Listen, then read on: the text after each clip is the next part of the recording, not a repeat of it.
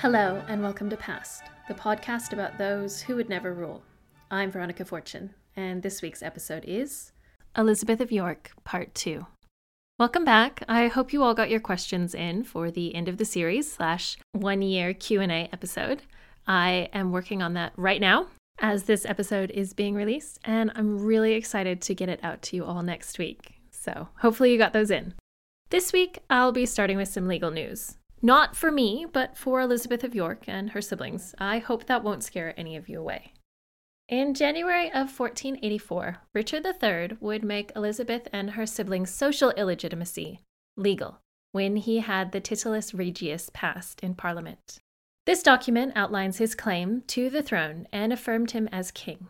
It also called her grandmother and mother witches. Legally, Parliament couldn't declare a marriage invalid. Only the church could do that. But it could declare that Elizabeth and her siblings were banned from inheriting. In the end, it doesn't matter, because regardless of Elizabeth's status, Parliament declared Richard III king, as was their right. While Richard III had won this, he was losing the popularity contest that all rulers need to win to maintain power. He was accused by the Chancellor of France of killing his nephews. The French king, Louis XI, was recorded to believe that Richard had done so.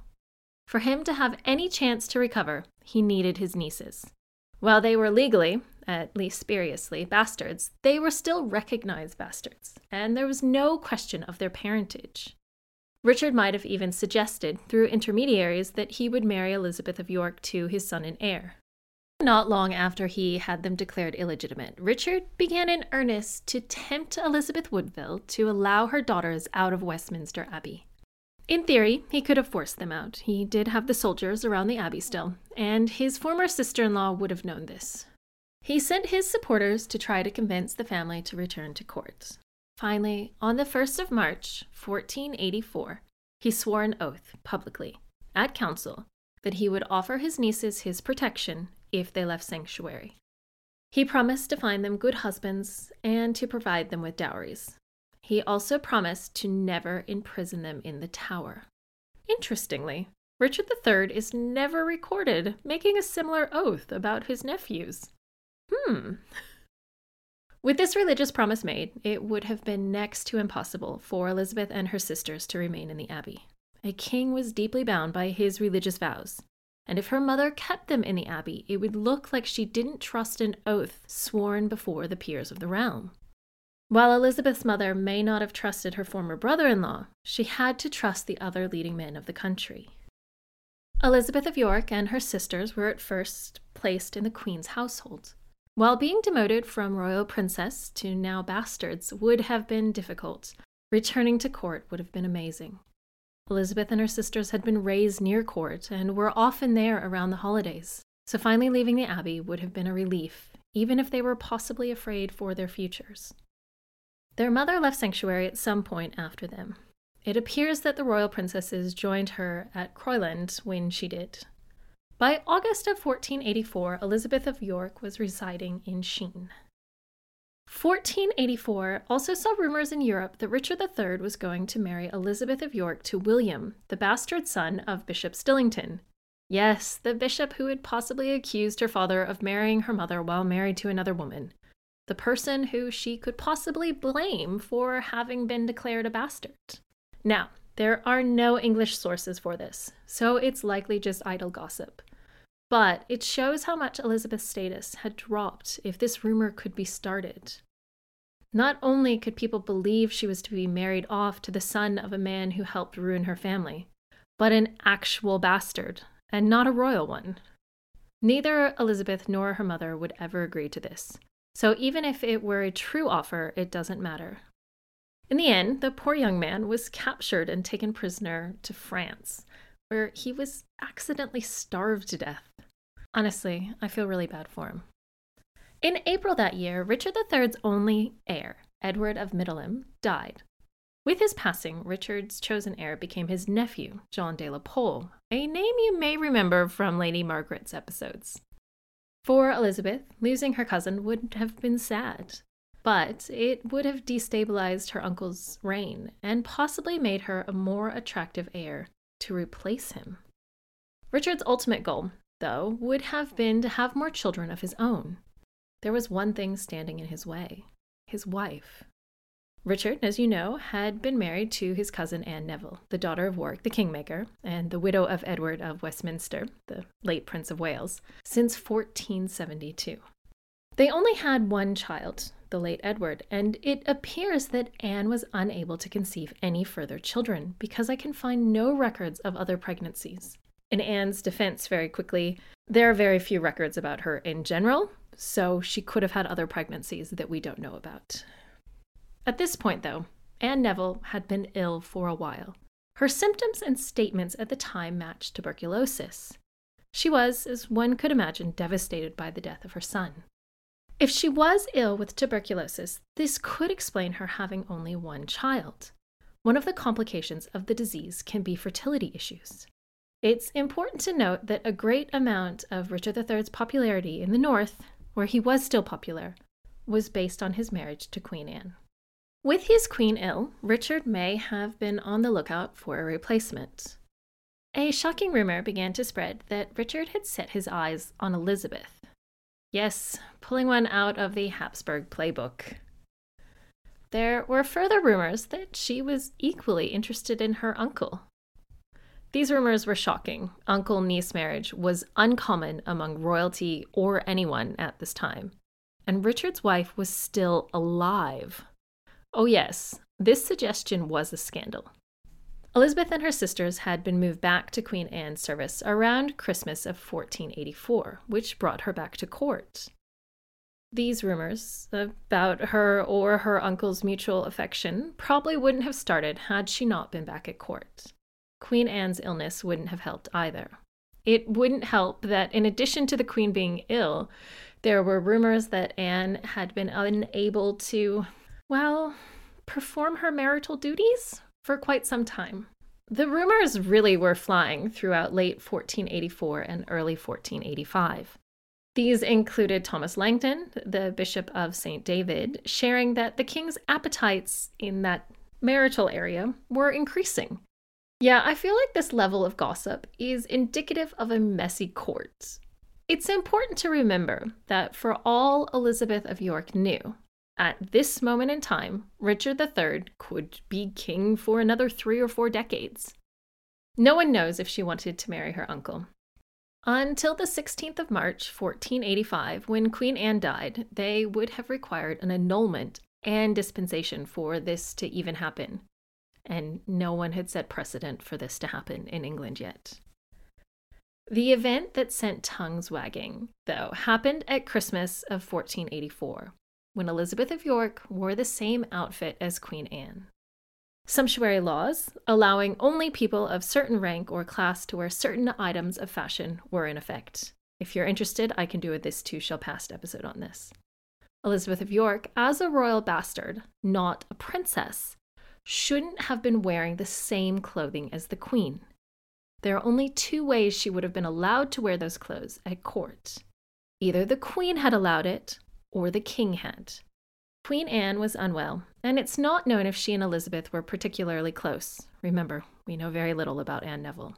There is a small chance that the Queen wanted to support her niece, but most evidence points to Richard III, allowing or encouraging his niece to dress this way. What reason could he have had for wanting to suggest that he was going to marry Elizabeth? There are 2 obvious options. Either he wanted to marry his niece and was hoping his wife would die soon, which is pretty harsh, or he wanted to make people think he was going to marry her. Why would he want to make people think that? Well, a great deal of a woman's value was in her virtue. An unmarried woman needed to be a virgin, or it would be insulting to the man she eventually married. Even a widow needed to protect her reputation.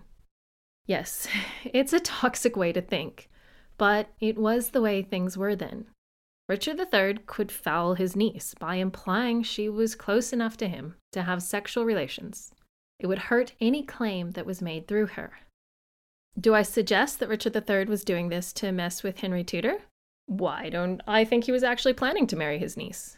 Well, legally, his niece was still a bastard. In addition, the only thing she brought to his table was the possible ability to bear children.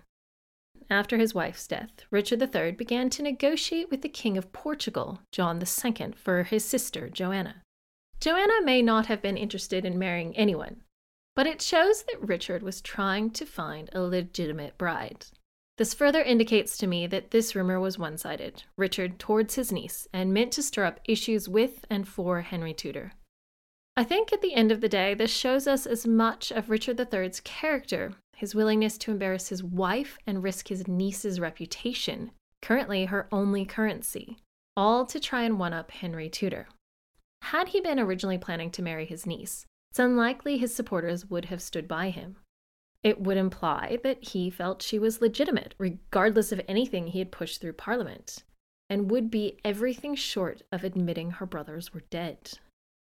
Regardless of what had happened to her younger brothers, her uncle was guilty of the death of one of her older brothers. To most of us, that wouldn't be our first or even second choice in spouse.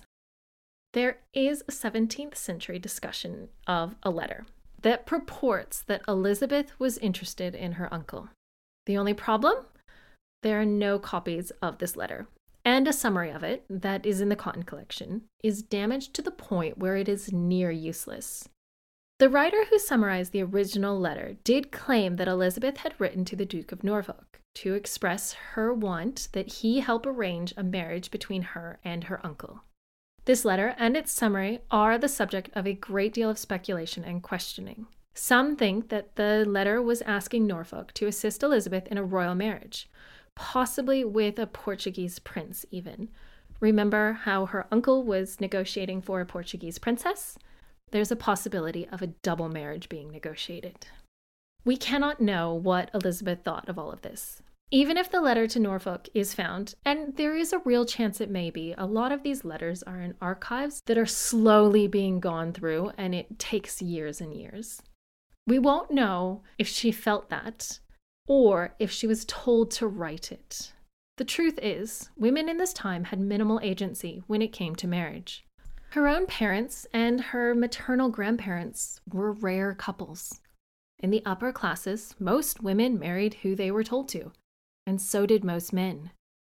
Amy Lysons even suggests that Elizabeth may have been a spy for her mother and Lady Margaret Beaufort at Richard's court. Eventually, the rumors that Richard was planning on marrying his niece scandalized the court enough that he had to publicly declare to council that he was not planning to do so. Interestingly, Elizabeth's two most recent biographers each take a different stand on how she felt about her uncle. Alison Weir suggests she might have wanted to marry him, and Amy Lysons suggests she was just protecting herself. While Richard didn't marry Elizabeth, he did see to it that her younger sister, Cecily, was married. When Henry Tudor swore his oath to marry Elizabeth, he stated his second choice would be Cecily if Elizabeth was unavailable. Whatever Elizabeth thought of her uncle's maneuvers, she had little say in her own life. She was a bird in the cliché gilded cage. She'd once been the future Queen of France. Now she was a bastard with unflattering rumors all around her. But things would be changing for her quickly. While the Song of Lady Bessie, written in the reign of Henry VII, paints Elizabeth of York as conspiring with her future stepfather-in-law, Stanley, to bring Henry Tudor into England, there isn't a great deal of evidence that she played an active role in his return. Outside of being the rallying point for Woodville supporters and the disaffected Yorkist contingent, there was little she could do but survive and hope her uncle didn't marry her off to someone questionable. Henry Tudor would have heard the rumors from England that Elizabeth may be made to marry her uncle, and that the next oldest daughter of Edward IV, Cecily, had been married to a rather minor noble. Anne of York, the third surviving daughter of Edward IV, was only 10, so not a viable option. While Henry Tudor was preparing ships and men for a trip to England, Richard III was planning what to do if he landed, and Elizabeth was waiting. She had been sent to Sheriff Hutton, a village in North Yorkshire, with her sisters and her cousins, Edward of Clarence, the Earl of Warwick, George Clarence's only surviving son, and John de la Pole, the Earl of Lincoln. As you all should know by now, Henry Tudor miraculously defeated Richard III at the Battle of Bosworth and was acclaimed king. He ruled that his reign had started the day before Bosworth, a shrewd legal maneuver which meant that all who stood against him at the battle were guilty of treason. He also declared that his claim was by conquest. In theory, he didn't need to marry Elizabeth of York to claim his throne. After all, William the Bastard hadn't married an Englishwoman when he conquered England. Matilda of Flanders would have had some thoughts about that. But those who have listened to my first series know that William's youngest son did marry a pseudo-Englishwoman as a further step to securing the English throne. The simple fact, though, is that no one wanted to go back to the days of the conquest. To secure his throne, Henry, now Henry VII, instead, could marry the rightful heiress and make most people in the kingdom happy. Most, not all.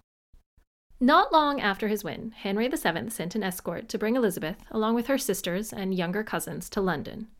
De la Pole had fought at Bosworth on the Yorkist side. Henry was 28 at this point, and Elizabeth was 19. The couple met for the first time in autumn of 1485, likely at Lady Margaret Beaufort's Cold Harbour residence or at Elizabeth Woodville's London home. By planning to marry Elizabeth, Henry wasn't just taking advantage of her claim. He was taking advantage of her popularity.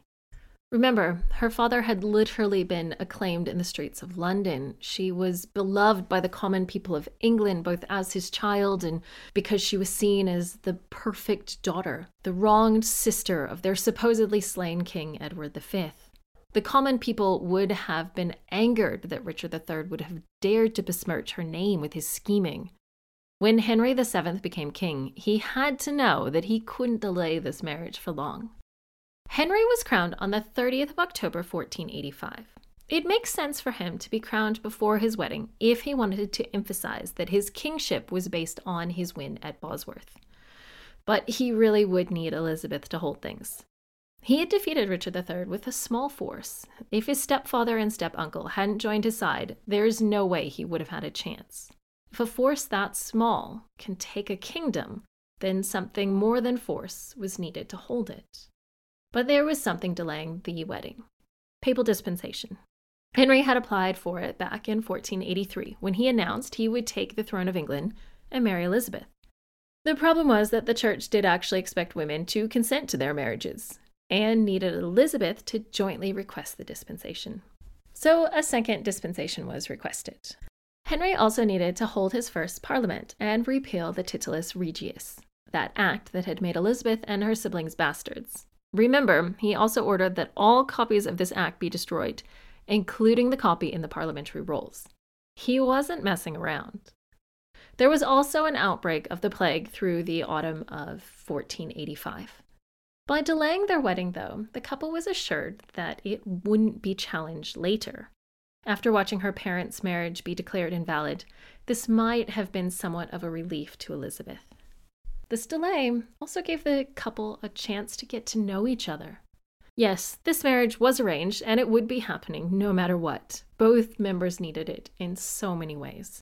Henry needed it to give his rule any chance of succeeding without constant warfare, and Elizabeth needed it to have a place in society. She had known from a young age that she was meant to be a queen. Yes, Queen of England wasn't what she had been raised to expect, which is probably a good thing. But it was a good option when compared to being the wife of the bastard of a minor bishop. By spending time together before their wedding, they could start to understand the person they would be living with. It's actually a good thing in the long run, because it turns out they actually cared about each other deeply. Parliament publicly requested that Henry marry Elizabeth on the 10th of December, 1485. The public really wanted this marriage to occur. There is a chance that Elizabeth and Henry consummated their relationship prior to their marriage. The couple was married on the 18th of January, 1486. They were likely well-dressed. While her new husband had spent his life on the run, he quickly figured out that displaying majesty was the first step to being seen as majestic. Their oldest son, Prince Arthur, was born overnight on the 19th to 20th of September, 1486. For anyone who's good at math, 38 weeks prior to that date is the 28th of December, which is the normal length of a pregnancy from conception to birth. Remember how horribly the accusations that her mother wasn't Edward IV's lawful wife had hurt both Elizabeth, her siblings, and her mother? And the accusations of Edward IV not being his father's son had hurt him. Do you think for one moment that both Elizabeth of York and Henry VII would risk the legitimacy of their children if they were not sure they were to be married? Unless anyone finds evidence that the couple consummated their marriage before they were married, we'll just have to leave this as one of the mysteries for the ages. I personally think Arthur was just a little early and conceived on their wedding night. And after this message, you'll hear more. After Arthur's birth, Elizabeth's churching, her ritual purification before her return to society, was delayed due to her being ill. As I mentioned in Margaret Beaufort's episodes, luxury was a large part of life at court. Elizabeth's father, when taking hints from the Burgundian court, had made his court beautiful. Henry VII did the same thing when he took control. And part of that was making sure the two women in his life were cared for materially. Something to remember when looking at the relationships between royal couples. Money talks. A lot. We often won't find the couple's private letters, and we're almost never privy to their private conversations. But we'll see the funds that the powerful member of the couple gives to the less powerful member. A king who cares for his queen will make sure she had funding. He will give her funds and gifts constantly. Remember, Isabella of France rebelled against her husband when he took away her funding, lands, and her children. Really, he just took it all. Henry's books, though, show quite the opposite. He was incredibly generous to Elizabeth throughout their entire marriage, and it shows. Elizabeth was finally crowned on the 25th of November, 1487. Her coronation had been planned by her husband and his mother. You'll remember from Elizabeth's first episode and from Margaret Beaufort's episodes that the two women knew each other well. Elizabeth's mother-in-law had been a member of Edward IV's court. While she may not have known her husband that well, her in-laws were not strangers, and it probably would have been helpful to have the older woman assisting her through things. Elizabeth's mother was also involved in her life throughout Henry's early reign. Watching her daughter be crowned would have been such a relief to Elizabeth Woodville. Remember, she had lost 3 sons, one for sure via execution and 2 misplaced, plus had her marriage declared invalid and then declared valid. It's a lot to go through. Knowing her daughter was queen would be amazing. In what is a rare occurrence in any coronation, Elizabeth of York's grandmother, Cecily Neville, was present. Remember, most queens of England had been foreign and would have no family present, or very few. But this time, one of the great matriarchs of England and a popular woman in her own right was there. The York and Woodville women knew how to gain the crowd. Henry VII and Margaret Beaufort watched Elizabeth's coronation from behind a screen. It was rather important that she be the focus of the event. Her mother, though, wasn't present. She had retired to Bermondsey Abbey, where she would live out the majority of the remainder of her life. There is no lack of rumor when it comes to Henry VII's treatment of Elizabeth's mother. Historical fiction likes to paint him as punishing her for supposedly conspiring with Richard III or for spreading rumors that her royal sons were still alive. In reality, Elizabeth and her mother were free to meet regularly. Henry referred to his mother-in-law fondly in his papers, and she was a welcome guest at court. While her property was handed over to her daughter, this could simply be that maintaining a queen, a dowager queen, and his own mother was a lot financially for Henry. It could also be that Elizabeth Woodville wanted to retire from public life, and her needs were taken care of. Further evidence of this is seen in the marriages arranged for her younger daughters. Cecily was, as you know, married to Henry's maternal half-uncle. Her next daughter, Anne, was married to Thomas Howard, the man who would eventually become the Duke of Norfolk. And Catherine was married to William Courtenay, Earl of Devon.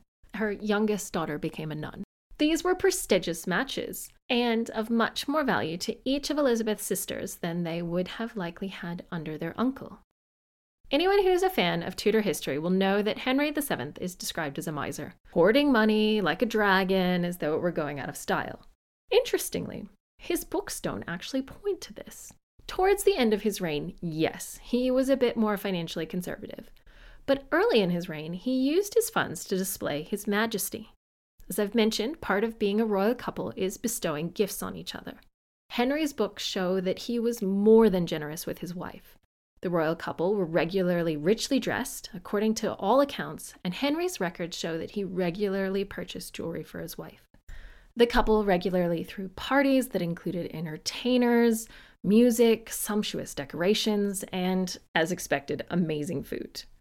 Throughout her marriage, Elizabeth was regularly pregnant. This made her more active in London due to the difficulty in traveling while pregnant. She would have her second child, Margaret, at the end of November 1489. Both her mother and mother-in-law were present. Apparently, Princess Margaret's birth wasn't recorded in most chronicles of the day. Such is the life of a girl in the Middle Ages, and sometimes their younger brothers.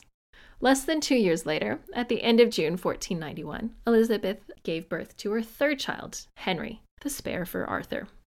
Again, his birth wasn't very recorded either. Her oldest 3 children would survive into their teens. Sadly, their fourth wouldn't. Elizabeth, named after her mother and grandmother, was born in July 1492. Elizabeth of York's mother had died not long before this child's birth.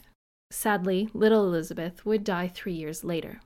After her birth, though, there is a break in Elizabeth's pregnancies. Within the time period of these pregnancies, Elizabeth and Henry had to deal with the Lambert-Simnel uprising that I discussed in Margaret Beaufort's episodes.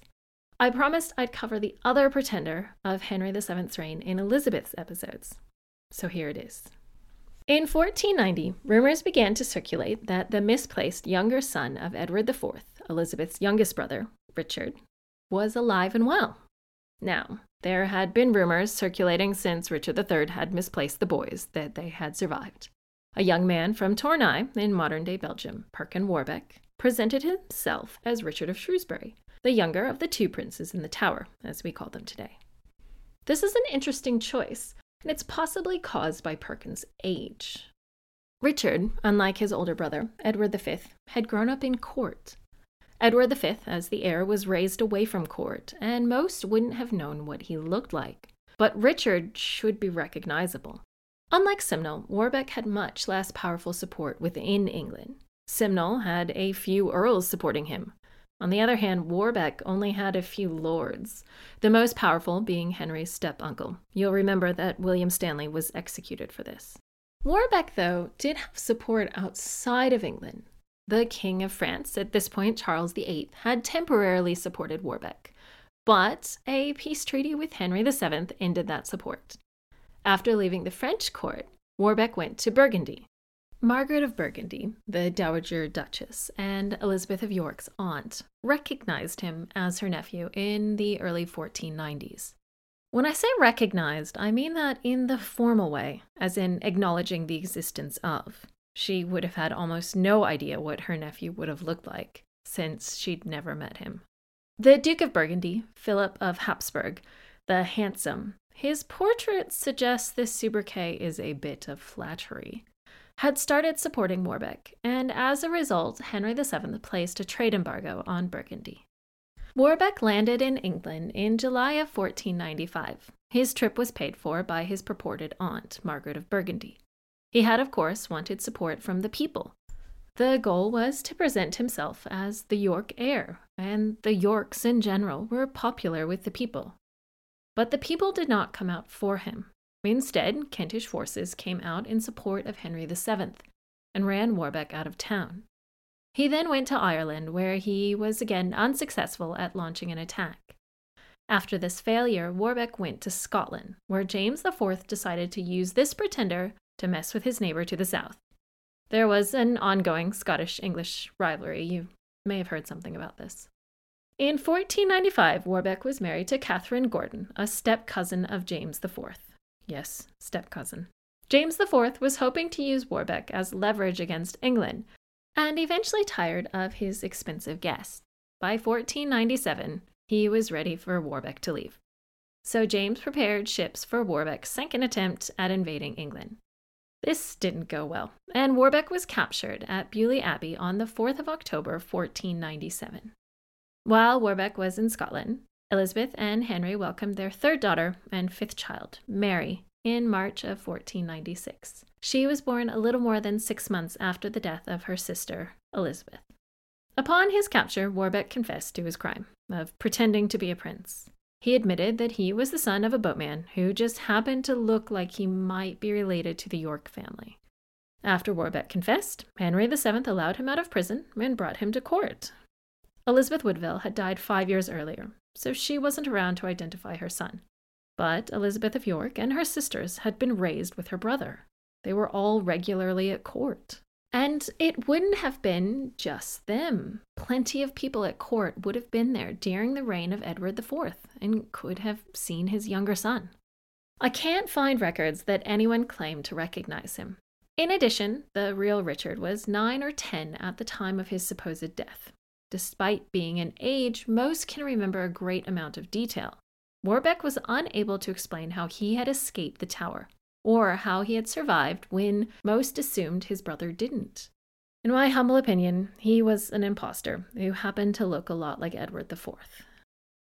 Now, I avoided this next part in Lady Margaret Beaufort's episode because I feel it has a lot more to do with Elizabeth than her mother-in-law. Warbeck was, as mentioned above, married to Lady Catherine Gordon. Based on descriptions, it sounds like Catherine would have given even Elizabeth Woodville a run for her money in the looks department. In addition, she was apparently charming and kind. Chroniclers comment on both her beauty and King Henry's interest in her. I do not think Henry cheated on Elizabeth. He had no illegitimate children, as far as we know, during their marriage, nor any known mistresses. And Catherine Gordon may have been beautiful, but Henry likely knew how bad it would look to cheat on his wife with the wife of a pretender. In addition, Catherine Gordon was moved to London as a member of Elizabeth of York's household.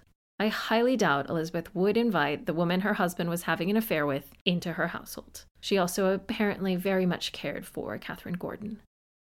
I do like the joke that Ali made on Rex Factor, that had Warbeck been Richard, it would have been a rather awkward time for Elizabeth of York. Just hoping no one would notice when she recognized him, right? I think Henry and Elizabeth's marriage was just as stable after Warbeck came into their lives as it was before. The couple's third son, Edmund, was born in February of 1499. Edmund would sadly die at 15 months in June of 1450. In November that year, Elizabeth's purported brother and her actual cousin, Edward Plantagenet, Earl of Warwick, were executed. Elizabeth and Henry had been negotiating with the joint monarchs of Spain, Isabella and Ferdinand, for their youngest daughter as a bride for Arthur. I cover this in a bit of detail in Lady Margaret Beaufort's episodes. Arthur had been sent to Ludlow Castle when he was 6. The royal couple's younger children, though, were raised closer to home. This means that Elizabeth had greater control over her daughter's and younger son's upbringing than Arthur's. At the same time, negotiations were going on with Scotland for the hand of Elizabeth's oldest daughter, Margaret. This may have reminded Elizabeth of her own betrothal to the French heir. Thankfully, unlike her earlier marriage plans, this wedding would go ahead, and by all accounts was a good marriage for her daughter. While her mother-in-law, Lady Margaret Beaufort, may have had a great deal of input on this marriage, Elizabeth still played a part. It's interesting to think that the man that would marry Princess Margaret was the first man who had been proposed as a husband to Elizabeth's younger sister, Cecily. Elizabeth made her only trip overseas in 1500, but she stayed in England the whole time. She and Henry visited Calais to meet with Philip, Duke of Burgundy. The royal couple had successfully negotiated for the hand of Philip's sister-in-law, Catherine, as a wife for their oldest son, Arthur. While they weren't meeting with Philip to secure this, they may have been meeting with him to arrange Catherine's trip to England. Catherine would arrive in October of 1501. Elizabeth had been writing to Catherine's parents regularly and had assured them that their daughter would be well treated. The two women met on the day before Catherine and Arthur's wedding. Arthur and Catherine were married on the 14th of November, 1501. Elizabeth and Henry watched from behind a screen, much like Henry and his mother had when Elizabeth had been crowned earlier. This was done because the older royal couple were often more popular than the young bride and groom, and really, they should be the center of attention on their wedding day. Elizabeth would have participated in the festivities that went on over the 2 weeks following the wedding. It was a big party. At the end of November, Arthur and Catherine traveled to Ludlow to start practicing being king and queen. On the 2nd of April, 1502, Arthur died. His cause of death can only be guessed at, but his wife, Catherine, had the symptoms of the sweating sickness. This disease is unknown to modern medicine. She, of course, recovered. Arthur didn't. I mentioned how Elizabeth and Henry attempted to comfort each other after receiving the news of their son's death in Lady Margaret's episodes, but I thought I'd give more detail here. They received the news on the 4th of April. Henry's confessor was the one to bring it to the king first, after his council had heard from a messenger. The choice makes sense. The king's confessor was the priest he trusted with his own soul. They would have been close, and it's someone he could have spoken to openly. Henry sent for Elizabeth and told her the news. She attempted to comfort him. She then left the room and broke down so badly in front of her ladies that they called for the king. He quickly came to her to try to calm her. So much had been put onto Arthur as the future of the family, and now they only had one son left. The year of Arthur's death, Henry and the court traveled extensively, but Elizabeth didn't join him as much as she had in the past. Elizabeth likely conceived her last child not long after Arthur's death. She was 36 at the time, which I can personally tell you is not too old to have a child these days. But it appears it was difficult on her body.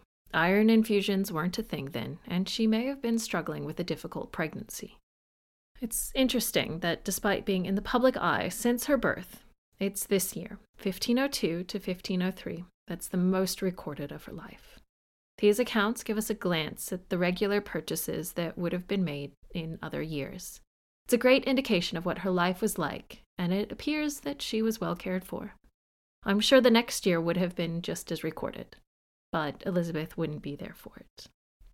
The baby came early, possibly like its oldest brother, whose death had likely caused its conception. On the 2nd of February, 1503, Elizabeth delivered a daughter, Catherine. The birth had left Elizabeth very unwell.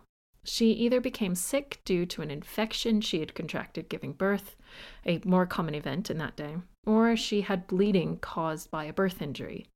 She could have also had low iron throughout the pregnancy. Today, these things are usually easy to deal with, but at the time, there was no way to treat any of them effectively. Instead of celebrating the birth of her youngest child, Elizabeth died on the 11th of February, 1503, her 37th birthday. Her daughter would die either right before or a week after. I can imagine those keeping track were a little busy planning the Queen's burial. As you can imagine, Elizabeth's death was devastating for her family, especially Henry. But they weren't the only people who were heartbroken. The people of England were equally devastated. Elizabeth had been a popular queen, she had been a beloved princess, and she was gone. They had been part of her life since she was born. I feel part of the reason her son's reign started out so well was because he was her son. Her husband, Henry VII, would live for another 6 years. He would consider marrying again, but he couldn't find the right person. His first suggestion to marry the widow of his oldest son did not go well. After that, he asked his ambassadors to start reaching out to look for a suitable royal bride. What's interesting is that his requirements started sounding like a list of Elizabeth's best qualities. It appears that the king wouldn't accept a second wife unless she could compare with his first. I think Elizabeth of York is rather different from the other female subjects I've covered in this and the previous 2 series. Unlike, say, the Empress Matilda or even Joan II of Navarre, she was never meant to rule. She was momentarily her father's heir until he had his sons. She was meant to have a life, at least in the beginning, like her 3 times great-grandmother, Isabella of France. She was to be a wife, the mother of future kings. Instead, due to the early death of her father and the actions of her uncle, she became the face of resistance for those who thought Richard III was a usurper. I mentioned it earlier, but I don't think anything is wrong with Elizabeth being the woman her parents had raised her to be. I say this as a devout, woke feminist. Elizabeth didn't live in the current era. Had she, I think she would have been a perfectly great queen regnant, not consort. She was intelligent and well-learned. She had a role to play that would see not just herself, but her mother, sisters, uncles, aunts, and half-brothers safe, protected, and treated at the level they deserved, at least according to the social constructs of the day. She was the ideal queen consort, and she lived in her world perfectly. So, would she have made a better ruler than the person who ruled in her stead? Remember, there are two kings in this question, Richard III and Henry VII. In the case of Richard III, yes, because the simple fact is one of Edward IV's children should have ruled, not his brother. Richard didn't have the popularity to control things. He did in the north, but not the whole country. If Elizabeth had been a boy, she would have had no trouble preventing her uncle from ruling, but she was a girl. As for her husband, Henry VII, I think she was a huge part of the reason his rule worked. Her being his wife cut off his opponents at the knees. People could rise up against him, but with her by his side, they lacked a rallying point. Everyone else was a minor candidate. Could she have ruled better than him? Probably, but without his military support, it wouldn't have worked. They needed each other. While Elizabeth wasn't a queen like Margaret of Anjou, more a pretender like the Empress Matilda, she made her own mark. She helped stop England from experiencing another generation of civil war. She helped secure the future for her children and helped England regain footing. I don't know if she would have made a great king, but she made an amazing queen, and that shouldn't be looked down on. Thank you for listening to Past. I can be found on Twitter, Facebook, and Instagram at PastPod. That's PASSEDPOD. Please feel free to email me at pastpod@gmail.com. I have a Patreon that can be found at patreon.com/pastpod.